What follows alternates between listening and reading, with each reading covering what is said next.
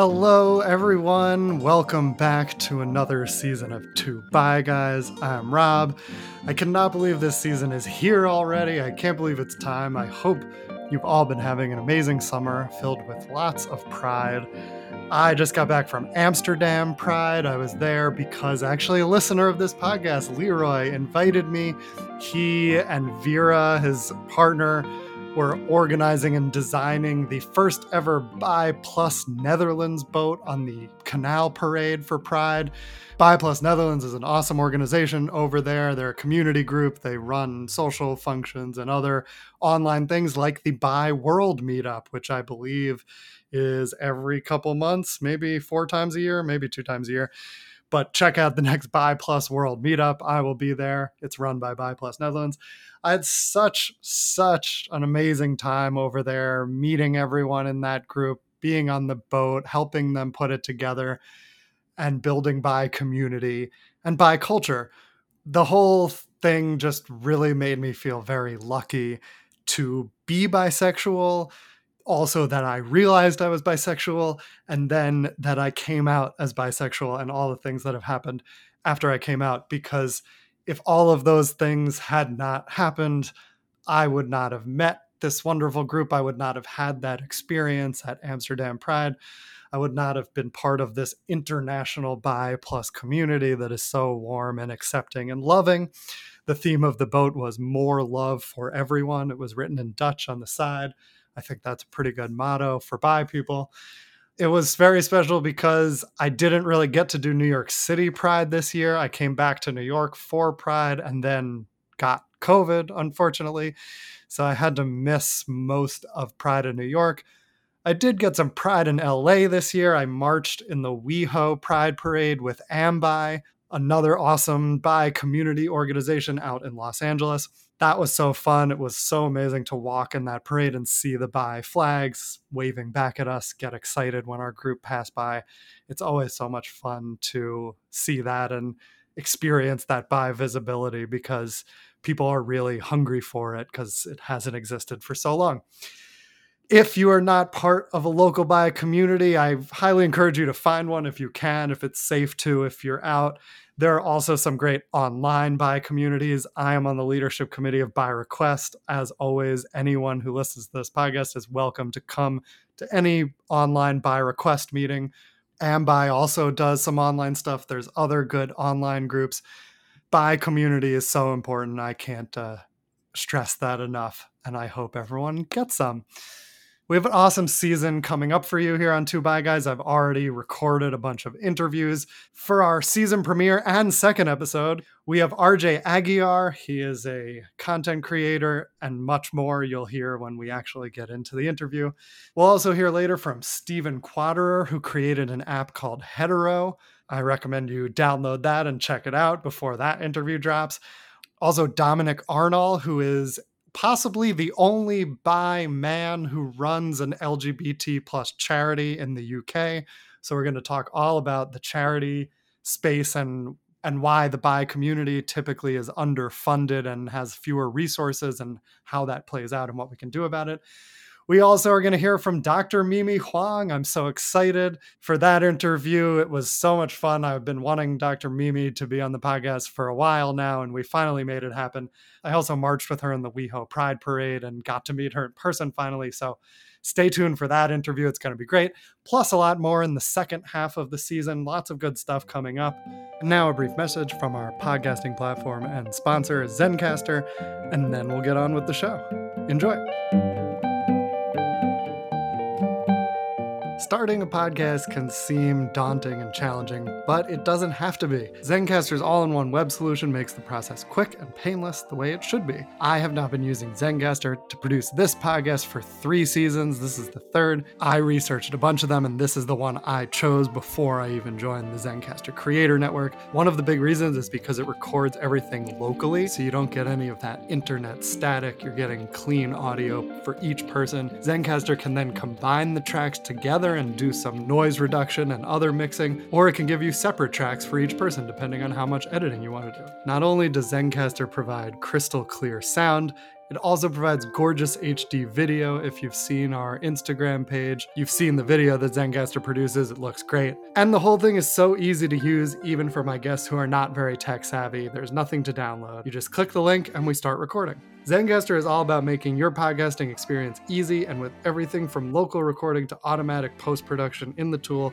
you don't have to leave your browser to get the episode done. I want you to have the same easy experience as I do for all my podcasts and content needs. So if you go to zencastr.com/pricing and enter the promo code 2ByGuys, you will get 30% off your first 3 months. Pretty good deal. That's zencastr.com/pricing, promo code 2ByGuys, TWOBIGUIS. It's time to share your story with Zencastr.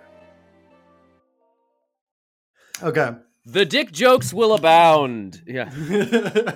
I can't believe we missed all those slut jokes and I wasn't recording that. Okay. Yeah, no, we'll just have to remember those the old-fashioned way.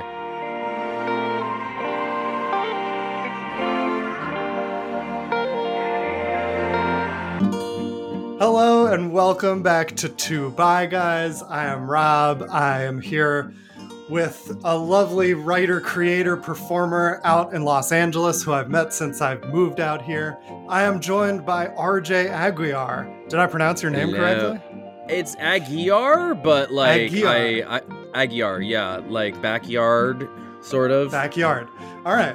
RJ Aguiar is a writer, creator, performer, model, and advocate for the queer community. Best known for his work across social media. He is the creator and host of Quick Question from Brain Jolt Media, which you can find on TikTok and Snapchat. I have so much to say about you, just like, get ready. I get around.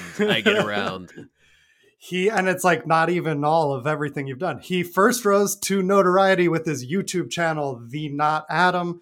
He has since appeared on BuzzFeed, Blossom, What's Trending. His work has been featured on the Huffington Post, Upworthy, Daily Dot, The Advocate, and much more. As an activist, RJ has worked with the Trevor Project, the Human Rights Campaign, GLAAD, BiNet USA, Planned Parenthood, the U.S. Department of Health and Human Services, and the Obama White House. He was also a founding committee member for the Resist March, the second largest LGBTQ plus march in history. And he is currently on the board of directors of the Los Angeles Bi Plus Task Force. Welcome, finally, to 2 Bye Guys. I was exhausted just listening to that. Oh, and I trimmed it down a lot too. Good God! Oh my God! What am I trying to prove to people? Ay. Yeah, seriously, you've done a lot. Do you want to take a break or something? Maybe I should. Honestly, given the current climate, you got to self-care. This is a marathon, not a sprint. Clearly, this is true. Well, I doubt you'll take a rest. Yeah, no, I have anxiety. Resting does not compute in my little brain. Well, it's nice to finally have you here. I've been following your work for a while. I have been circling this pod for just standing by the phone, just waiting. I mean, and geeking out over so many legends you've already had, and now you get me. So I apologize in advance. And this is my LA season. I'm also having Dr. Mimi Huang on this season. Yes. So between you and her and probably some other people, we're moving to the West Coast this season. Even to be mentioned in the same breath as Dr. Mimi, much less now on the same board, is such a can I curse? It's a mind fuck. Yeah, it's a complete mind fuck. Just because this is someone who taught me when I was first getting into this space. But I guess we can get into that. Yeah, we will. And we'll talk about your advocacy work. And Mimi has been around for so long. I mean, it's really amazing the stuff she's done before a lot of us were doing anything. Incredible. Yeah. Yeah. So before we get into that and all your social media stuff, let's start with you, RJ, the person. How do you identify? What pronouns do you use? Any spectrums you want to identify on? What labels do you like? Go for it. I stick to bi guy. That's and guy. I know it tends to be a bit of a masculine identified. a term, although I think people of all identities could have guy energy. Pronouns he, him, his, or sir if you're nasty. And yeah, no, I mean, like, it's I like, even though I identify very much as a cis man, like I actually love that my forays into gender fuckery help sort of redefine what it means to be masculine identified. Like I love that I hopefully have the opportunity to help define like non-toxic masculinity and sort of what that looks like, and how it's free to play in other people's playgrounds and not feel like that threatens or invalidates my identity in any way. Yeah, that's awesome. And it's kind of where I've fallen on it too. Like I kind of have toyed with this idea of like, how much does my maleness matter to me? I think I've come down where you are, which is like, I feel like a cis man and I'm comfortable there, but I like pushing the boundaries of what that means and what masculinity is. Yeah, no, it's great. And I think now, like, we're in a kind of overcorrective period where we still kind of see like masculinity as being something that's very oppressive and very toxic in a lot of ways, but hopefully as we sort of advance the cause further and further, yeah, like there'll be more and more people, even straight identified men, can see this as an opportunity to really expand what it means to be a quote unquote man. And it's funny because you, especially out here, in cities like LA, like you do meet some non-toxic straight men, and then you meet straight guys that don't flinch when you flirt with them. In fact, they'll flirt back, and I don't care for that shit at all. Interesting. Okay, wait.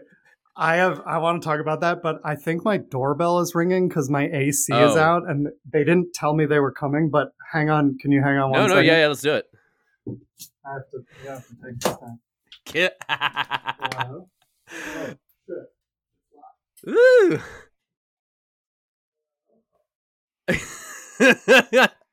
Leave it all in. Can you hear me? Oh my god. Mm-hmm.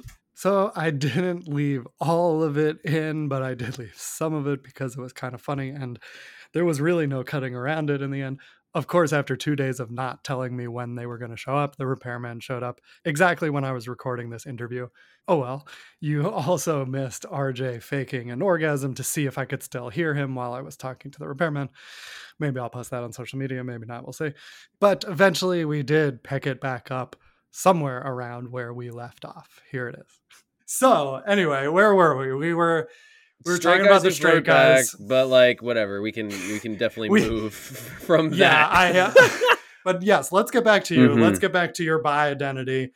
Sure. When did you kind of realize that about yourself, or when did you first start noticing that aspect? Oh my gosh, I don't know, because that's always such a weird question, because especially like the technical answer was like age 19 in college was the first time I was like, oh, that's me. It's not the first time I heard the word bi or noticed that I had same-sex attraction, but it was the first time that like someone like had a conversation with me as like, oh no, this is a thing, and put to bed a lot of like the common misconceptions. And that was kind of that first moment where it was just like, oh, that's me, that is me, that's a thing I'm allowed to have. But noticed in elementary school I had crushes on girls and boys, like in retrospect, but mm-hmm. Two things kind of really conspired to sort of have me try to keep that part of my identity suppressed. One was being raised in the church, the Catholic Church, which mm-hmm. I guess to their credit, I don't know, I didn't get a lot of the fire and brimstone. I got what I call soft homophobia, which is, oh, you can't necessarily help if you have gay thoughts. If you act on those gay thoughts, God is pissed off and you're going to hell. So if you're same-sex attracted, that's just your cross to bear, and you're supposed to be celibate, or you can choose which impulses to act on. And I'm like, I guess that's kind of right. And then the other being like growing up in the aftermath of childhood sexual assault and not really telling anybody, and thinking that my same-sex attraction was like something that was the result or like a sickness or a symptom of Mm-hmm. something, of that experience that just, I tried to sort of get rid of. And so between those two things, like, yeah, like it was kind of rough, especially, in the teenage years, coming to terms with all of that. And then finally, and that was why it was so huge to meet someone who was just like, no, you're not broken. No, there's nothing wrong with you. Like, this is just how you are. Or not even you. She was just saying that, like, that was how she identified and told me about her experience. And then that was what clicked. I was like, oh, boom, me. Yeah. That's so nice to have a friend like that who can kind of, be very straightforward with you and just talk about it. And I can't even remember the last time like, Maddie, if you're out there, I'm just like, we haven't really kept it, like, haven't seen her since college, but yeah, Maddie, if you're out there, thanks. Thanks for changing my life. Yeah, that is really nice because, like, I mean, I've had a couple friends who, since I've come out to them in my 30s, they have also come out to me as bi, like people I was friends with in high school or younger. And, I don't blame any of them for not sharing this with me sooner, but I do kind of regret that, like, none of us felt comfortable enough to talk about it with each other, even though there were a whole bunch of bi people at my high school, at my summer camp, 100%. at my college. And it speaks to the power of representation, like, and not just representation, but affirmative, healthy representation is, like, that's the second order effect is more and more people have the capacity to be like, oh, okay, this is a possibility. And therefore, like, I can accept this now for myself. Right. Exactly. So you're 19, you're in college, you realize this. And then what happens? Like, did floodgates open in terms of exploring it? And also, like, did you come out? When did you start coming out? No, I mean, two different questions. Oh yeah, no. Well, I mean, it was definitely not something that I really explored until, like, because I was 19, like, about to turn 20, and then, like, 20 was where I kind of started giving myself room to maybe explore a bit. And even then I was just like, I don't see why this is relevant to anybody else, like why I have to sit here and change, because in my mind I was still gonna, like, end up with a woman. And so it was just like, oh well, then why would I, like, be open with people and then have them, like, question my eventual marriage because, like, and then I started dating a dude, and that was we started dating at 20, and then by 21, and it was starting to get serious. I was like, oh shit, I should probably tell people, which kind of ended up being a slight misstep on my part, just because they sort of associated that epiphany with, like, what sort of made me bi or got or prompted it. And it's like, it wasn't such a direct, A to B sort of thing. But I mean, this was also, like, the first guy I ever really, like, did anything with was the first guy I dated. So it was just, it was a catalyst, but not for coming out, but not necessarily the realization or the exploration of it. Right. Yeah, it's interesting. I also had realized it at a certain point, but still was mostly dating women. And I just kind of thought, why does anyone really need to know this? I probably want to marry a woman. This other part of me is like this little thing that isn't that important. And I didn't have that catalyst to, like, kind of push me out there. It took a few years. I'd say the other part, though, was I didn't even tell people, like, I'm bi or I'm gay or anything. I just said, like, hi, I'm dating a dude, and that was it. And sort of let them gather their own conclusion from there, which is what prompted the video, the now famous video where, like, I kind of went on a rant, basically because I'd had, there by that point I was doing YouTube with my then partner, and had people just sort of constantly being like, you're gay, why don't you just say you're gay, why do you keep saying you're better? And then that was, I made that video that now had I haven't even checked what the view count on it, but it was the shot heard around the world. What video? Tell us about it. It was the bisexuality setting the record straight. I did air quotes for those of you listening. Yeah, and it was like that was and I had been doing I've been doing YouTube for years already at that point. So it wasn't even like I kind of just focused on like general LGBT, which in parentheses was basically just gay community like activism for a while. Mhm. And to me, I didn't really like see a difference or a point in singling myself out as bi, just because it didn't sort of seem relevant.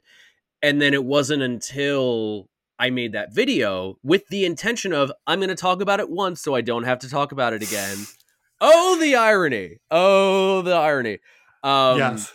because then it's everywhere. It's on Yeah. HuffPo, it's on Upworthy, and there's this flood where everybody's like, okay, now do more stuff. And I'm like, and so, you know, those, especially on YouTube, like on the Not Adam channel, what I loved about that channel and those videos was that it was very much documenting my own sort of discovery of bi specific community and activism, and how even someone who had, you know, sort of privately identified as such for years, oh my god, like there was this like and that's where I first, you know, started getting in touch with people from, you know, BiNet and from the Bi Task Force, and having Yeah. people literally sit me down and giving me like you know, slide presentations on, hey, like we have larger health disparities and mental health disparities than even gay people, and it was just such a huge like like it was like a mind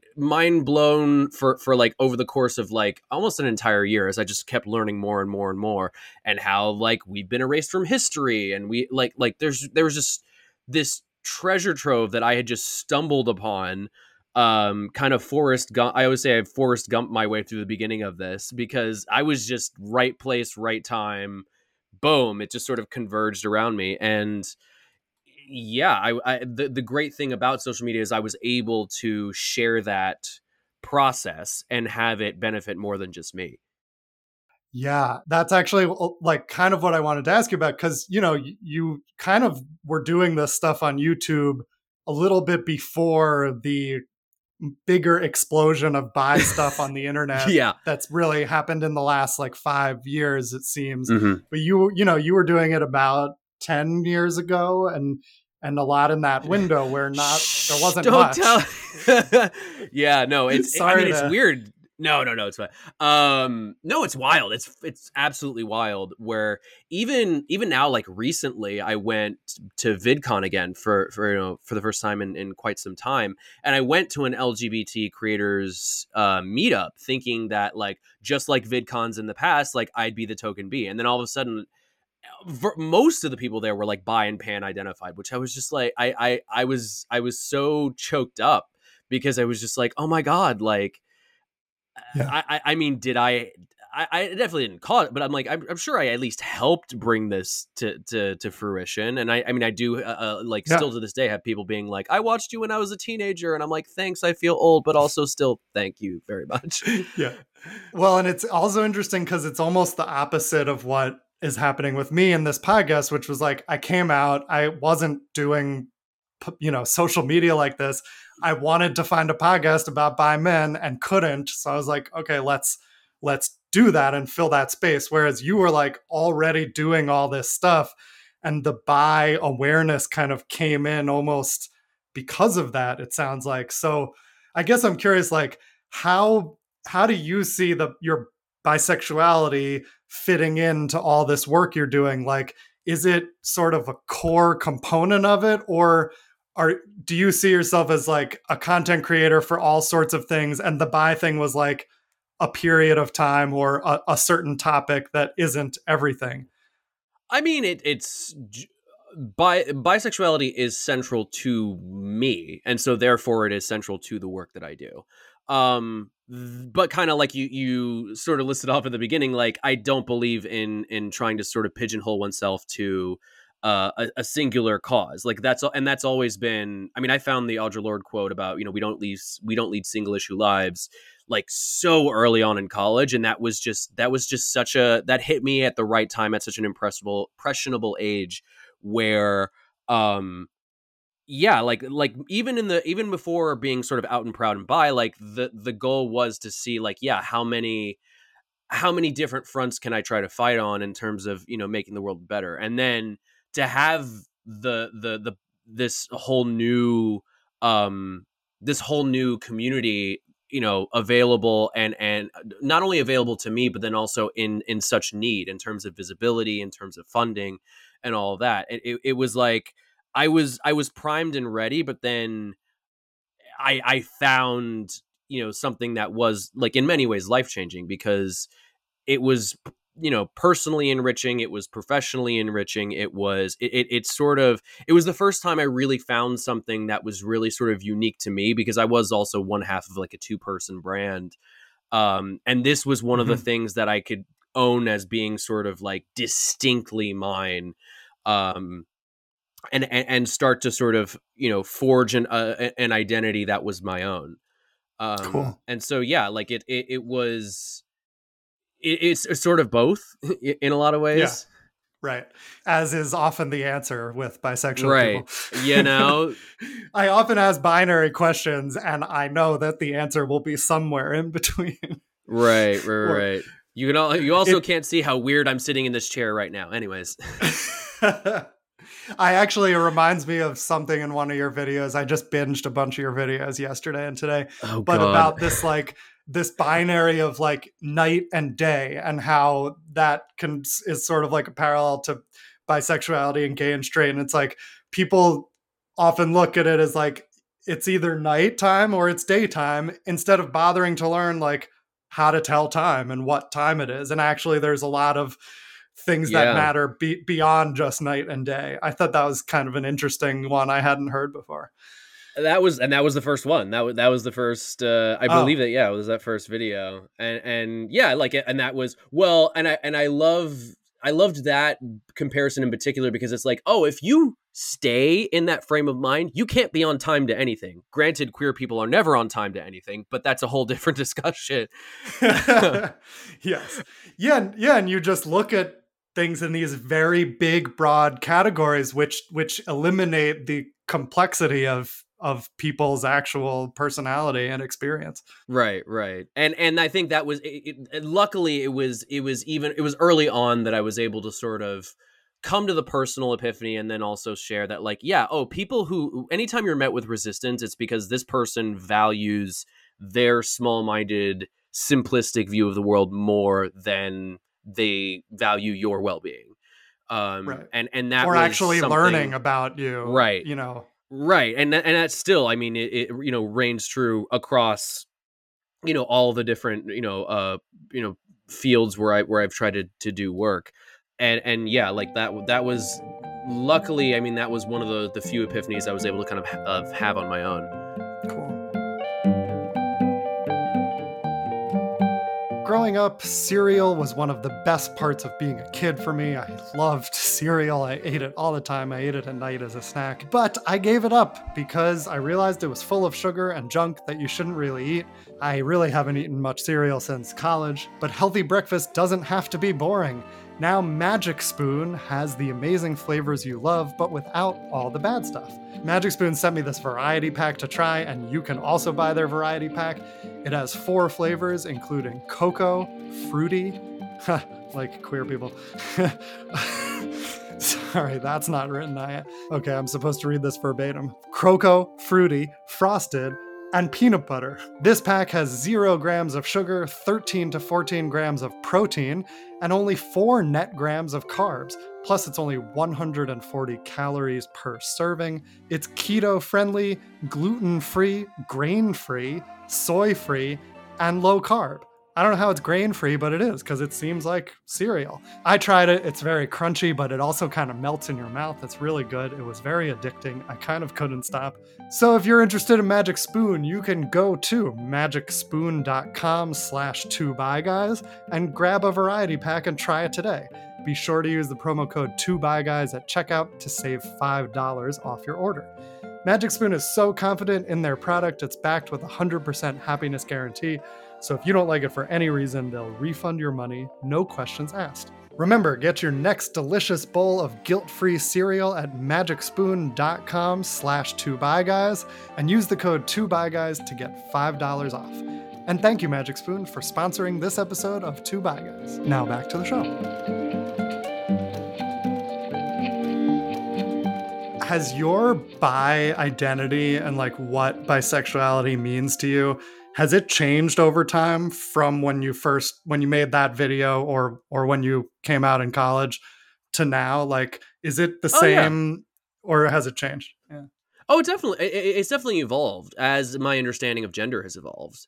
I mean, traditionally, even in the early aughts or early to mid aughts when I was, making a lot of my stuff, like there's still people's view of gender was still pretty binary, even though we definitely recognized the trans people and it's funny because even in the early days where they're like bi people are transphobic, it's like most trans people I know still identify as like one or the other. So, but yeah, like as my understanding of gender has deepened and evolved, like the way I sit in that identity has evolved slightly, just because that I've had many a conversation with myself where I'm just like, am I pan or am I bi? And it was luckily, like I feel very, very comfortable being like, okay, yeah, I'm attracted to pretty much any gender, but the attraction doesn't always cut the same in every direction, so I'm comfortable saying I'm bi. Even though still, like, yeah, like if you're hot, you're hot. That's it. And also, like, I appreciate the term bi as a legacy term. Like that's the other way that it's really evolved is that this is the same identity that like Brenda Howard had and Stephen Donaldson had and Sylvia Rivera had. I am hopefully carrying maybe not the same torch, but I'm on the same relay team as these incredible luminaries throughout history, and so yeah, making it a point to still use bi has just really I see it as equally a heritage term as well as a sexual identity. Yeah, I agree. I love being connected in some way to the history of the bi movement because I do think it's sort of the tip of the spear of the LGBT rights movement. And like, even if it's the word itself is linguistically misinterpreted sometimes, I still think it's worth it to identify that way because of the really important history of it. But also, as an English major, like, language evolves through usage. So, well, yeah, that too. I don't agree with the misinterpretations of it. Oh, true. But, yeah. But it gets frustrating to constantly deal with that. And luckily, like plenty of thinkers, even well before us, have already sort of parsed that that definition and just been like, okay, here's your bi. Same gender, different genders. The attraction moves two ways. There's your bi. Boom. Yep. When in doubt, always go back to Robin Oak's definition, which has been around for decades. Although then people are like, well, then what's the difference between bi and pan? And then this is when I really nerd out. I'm like, well, it's like the relationship between rectangles and squares. All squares are technically rectangles, but because they fulfill certain extra criteria, we give them a special name. I like that. That's a good one. Yeah, there you go. But you have to be a bit of a math nerd to be able to really wrap your head around that one. Because half the time people are like, wait, they get hung up on the shape part. They're like, wait, what? I'm like, okay, wait, I can't make up for your teacher's failure. I'm sorry. I love it. So getting back to your social media stuff and your content creation, I guess like similar question. I'm curious about the evolution of it. Like, how did you get started with it? You were part of a team, and then like, how did it evolve from there? And how did your bisexuality come in or out of it as you grew in popularity? It started because I had started dating a YouTuber. I was in college for media production and for creative writing, and here was someone who introduced an entirely different form of media and a platform that was completely unlike anything that I was, learning about or exploring. So it just started off as kind of a creative outlet. And then, that two-person brand just took off. And then yeah, like it really, just began as, a creative outlet, a place to just sort of mess around and explore. But then as it became a job, like, there was definitely I mean, you had to keep trying to find different ways to feed the beast. And then, the fact that I had this new cause to take up definitely helped a lot in terms of finding, because that's what you always gonna want to try to do when you're on social media, is just like find your niche, and cater to those people. So yeah, I mean, social media is always a dialogue. Social is the operative word. So it's always a collaborative process between you and your audience. And so yeah, the fact that there was such a positive response to it was just more of a sign that this was something that I had to keep digging at and keep exploring. And yeah, luckily, like, being a queer on the internet kind of automatically, like, the expectation is automatically that you're gonna to take some sort of political stance, just because, like, your very existence is political. And so just by existing out in public is, seen by many as an act of rebellion. And so from there, especially in the attention economy, it's like you there, the incentive is definitely not to sugarcoat it. It's to lean in and to dig your heels in, and to push it and to push it and to be more vocal and to be more um passionate. And luckily, I mean, that was never a that was never a challenge either, finding the passion and the drive to keep it up, because I knew that this was more than the view counts. This was more than the money, because let's be honest, if you want to make money on social media, find another field. Like, this is as a creator, like, this is not something to do. Like, it is far too much work for you to not have something else driving you. So yeah, there's got to be something else driving you. And then luckily, yeah, like, the fact that I was already getting messages from of how much that work meant to kids. It was just like, oh no, this is the why. Right. Is it, like, hard for you to put yourself out there and be so vulnerable and exposed, sometimes literally exposed, like, or is that something that's or is that something that's, like, always been comfortable for you, or did you have to, like, push yourself? Not anymore. Yeah. And I mean, it's an art form, I will say, like, because there is definitely there is actual vulnerability, and then there's this sort of performance of vulnerability. And a lot of times, I do try to, have the two intersect as much as possible. That being said, like, there are trade-offs. There are definitely trade-offs. So, being vocal about, being a sexual assault survivor, being an intimate partner violence survivor, like all of that was difficult, in a lot of ways. But luckily, every time I felt kind of freaked out, by that sort of vulnerability, like the outpouring, the subsequent outpouring has definitely, been so supportive that it's more than, in my mind, like, it's justified the short-term stress.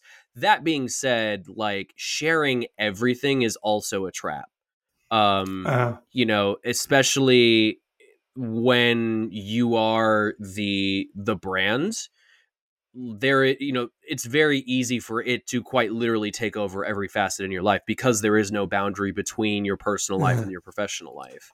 And it will wreak havoc on your mental health, because as much as, first of all, again, being bi and a person of color, like, hey, already have, increased risk of all these mental health issues. Also, like, me being, it runs rampant in my family anyways. But even then, when you're trying to combat it and you're trying to tell yourself, like, hey, my worth isn't defined by how I'm perceived by others, except kind of is when you're on social media. And there is such a thing as being too honest on social media, and there are and you'll know pretty quickly when like you share something and people are just sort of like, oh, get back to the fun stuff.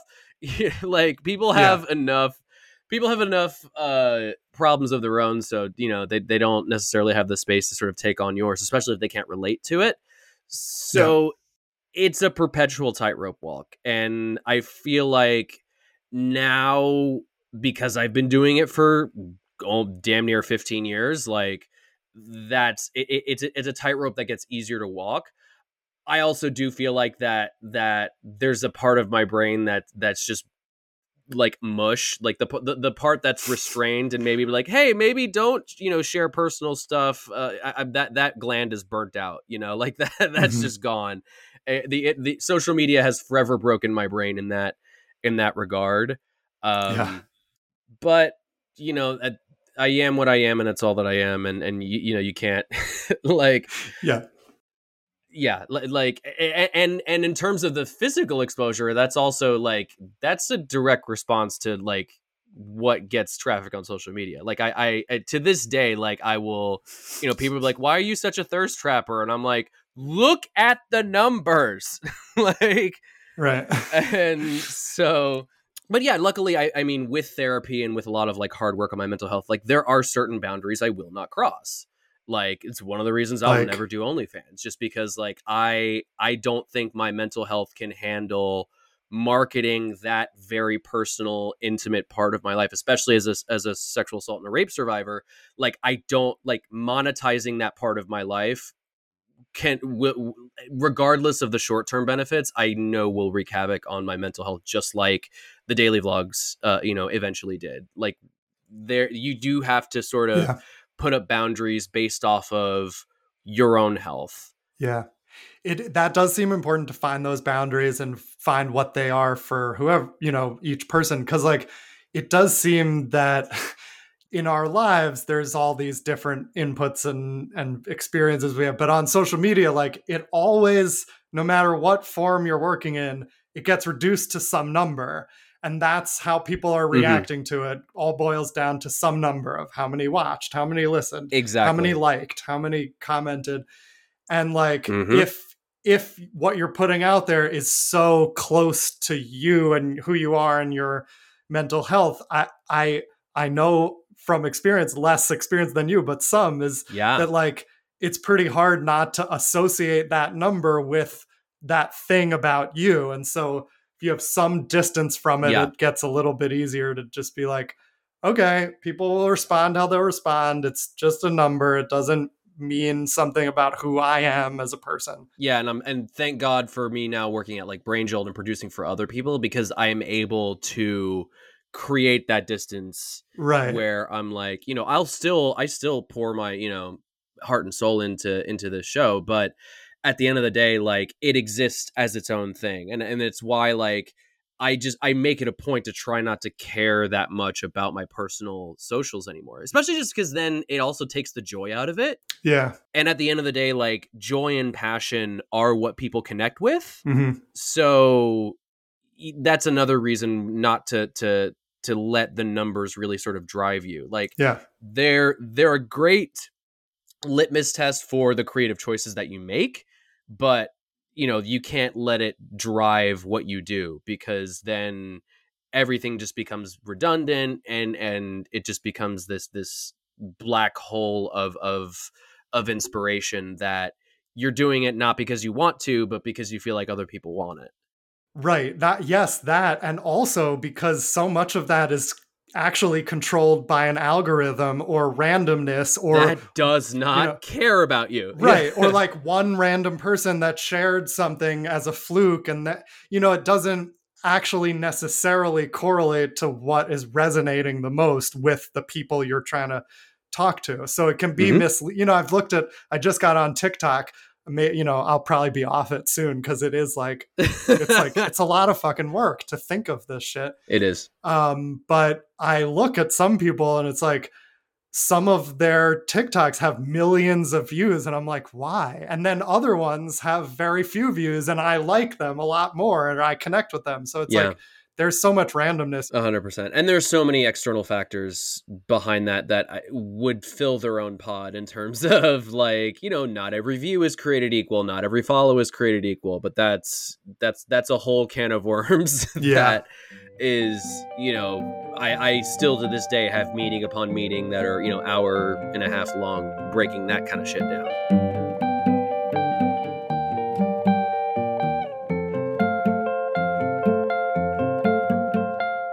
So I saw online you've done a whole talk about this topic, but I'm curious to ask it for you here. How does social media shape how we see ourselves? Yes. Oh my God, I love doing this talk, especially at colleges. Although it's it now with a new, like it needs to be sort of updated a little bit, but yeah, it's changing quickly. Well, yeah, I mean, it's a constantly evolving space, but you think about like how we define ourselves we think of identity as kind of almost a light bulb. It's something that we illuminate and radiate out into the world. But if you look at the way that people define themselves, it's almost always based on criteria that shape how the world like interacts with you. Mm-hmm. And so like your identity is not created, it's curated. And so now it basically just it enables you to, more deliberately, like you have obviously more options at your disposal. So you can be a lot more deliberate in your sort of curation of your identity. But then again, it's also very performative. Mm-hmm. Everybody is a brand now, or anybody with any sort of public facing online persona basically is a brand at this point.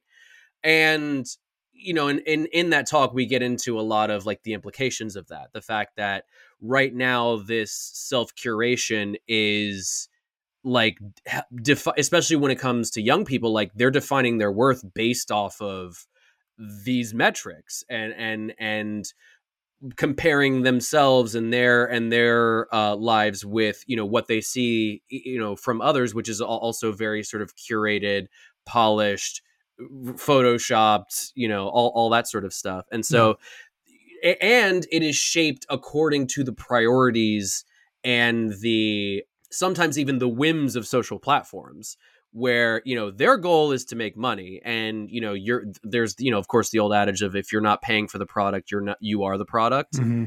So that, the short answer is, our social media has kind of now made everything an identity or a potential identity of sorts. Usually it was down to like the same, 5 criteria where people would define themselves based on what, like gender, occupation, relationships. Shit, it's been a while, but it's like basically I do it at the beginning of the talk where it's like I have them fill in the blank. I am a blank. Mm-hmm. You can't say person, you can't say human. So what do you use to fill that blank? And you usually say like, okay, a gender word. I'm a man, I'm a woman, whatever. Do you say anything like race based on race and ethnicity? I am black, I am black, I am white, I am Hispanic, whatever. Mm-hmm. Do you say an occupation? Do you say something about your sexuality? Do you say a relationship? I'm a mother, I'm a father, I'm a child, I'm a brother, I'm a sister, whatever. And it's like within 5 criteria, like most of like, if not all of the crowd is kind of covered, even though you can more or less use anything to define yourself. So why is it that? Mm-hmm. And now more and more with social media, it's like, okay, no, I am a Beyonce stan. I am I'm a nose picker. I'm an unapologetic nose picker. I don't give a fuck about your judgment. I have sinus issues. I'm a harmonizer. I'm like, when I sing along with a song, I don't sing. I want to harmonize with the singer. Like there's so many different options now because all I have to do is, shoot it out into the world. And next thing I know, people from around the world could be like, oh my God, me too, me too, me too, mm-hmm. me too, me too. Mm-hmm. Do you think that's like a good, helpful thing that like these weird, quirky things about you can now be actually the things that people most want to share? Yes and no. So there's I mean, technology, of course, always innovates faster than our ability to really comprehend it and the implications of it. But yeah, I mean, like in so many ways, this does help us find community. I know for me, like when I'm going to college in the middle of North Florida in Tallahassee, and there's not really that much of a robust queer community, like I go online and I shoot that out into the ether, and next thing I know, there's tens, hundreds of thousands, possibly millions of people that are just like, oh, me too, me too, me too. Yeah. So that's good. You can also do that with if you're a white supremacist or or a neo-Nazi. So it cuts both ways. Yeah, that makes sense if it's promoting something positive. Do you think like in general that social media, this landscape is, I mean, this is a similar question, but just even more broadly, like, is social media helping the queer community? Where do you see that? And where do you see social media falling short or actually being problematic for queer people? Oh, well, I mean, let's talk about how queer creators, especially sex positive queer creators, are over policed, demonetized, harassed, deplatformed Mm-hmm. at substantially higher rates, Mm-hmm. and how these platforms continue to gaslight us and be like, we're not biased. Mm-hmm. We have algorithms. And it's like that doesn't necessarily, or they can try to be tokenistic about like maybe one or two exceptions to the rule, but then it's like, no. I mean, yeah, like I've, especially ever since like platforms like Instagram have tried to like overcorrect with moderation, and now it's not just enough to violate the community guidelines to be deplatformed. Now, ever since, what was it, 2019, I want to say, they've been cracking down on quote unquote borderline content, which is another reason why you see a lot of queer creators being deplatformed, especially because Why? What's borderline? Borderline is basically like their version of like, it doesn't technically violate the community guidelines, but it's like on the board, like it deliberately toes the line. And I mean, there are like troll groups out there that will even like write bots to mass report people and try to get them deplatformed. Mm-hmm. Granted, it's not just a problem faced by queer people, but people across all sorts of marginalized identity are disproportionately affected by this. That being said, I do think the long-term arc of social media is a net positive for queer people, and especially queer communities that suffer from this visibility crisis. I don't consider it an accident that the first real generation to like grow up with social media is now like all the more open-minded with regard to, sexual and gender identity. We can, people can try to argue that as a net positive or a net negative, but like I don't consider it an accident. And I personally think it is a positive that it has been this huge tool that has, completely transformed our understanding of sexuality and gender. Yeah. Like all things though, like there's so many devils in the details. So yeah, right. Well, it's like, I mean, because we live in this heteronormative society and queerness is very hidden, like it for so long was probably so much harder to find other people like you and to feel normal. Mm-hmm. And so the internet and social media certainly helps with that and has like great effects. But it is interesting what you're saying about like the platforms themselves. They're there to make money. They're not there to spread awareness. They're not there to serve the creators necessarily, only as the creators serve them making money. And so right. So the devil's in the details, right? Yeah, that makes sense. Right, which hopefully as Web3 advances, and creators own their assets, mm-hmm. then that can hopefully give more power back to creators and community. Yeah. Because, let's say that first buy video I made, was minted as an NFT. Like that is a piece of content that doesn't just have value to me. It has, value to, a bunch of other people. And hopefully that sort of advancement allows, not just creators to be better at monetizing their work and getting compensated for their efforts, but more opportunities also for, I think, of like collective ownership of assets, and for communities to sort of come together and own projects from their inception. But that's, again, could be its own pod.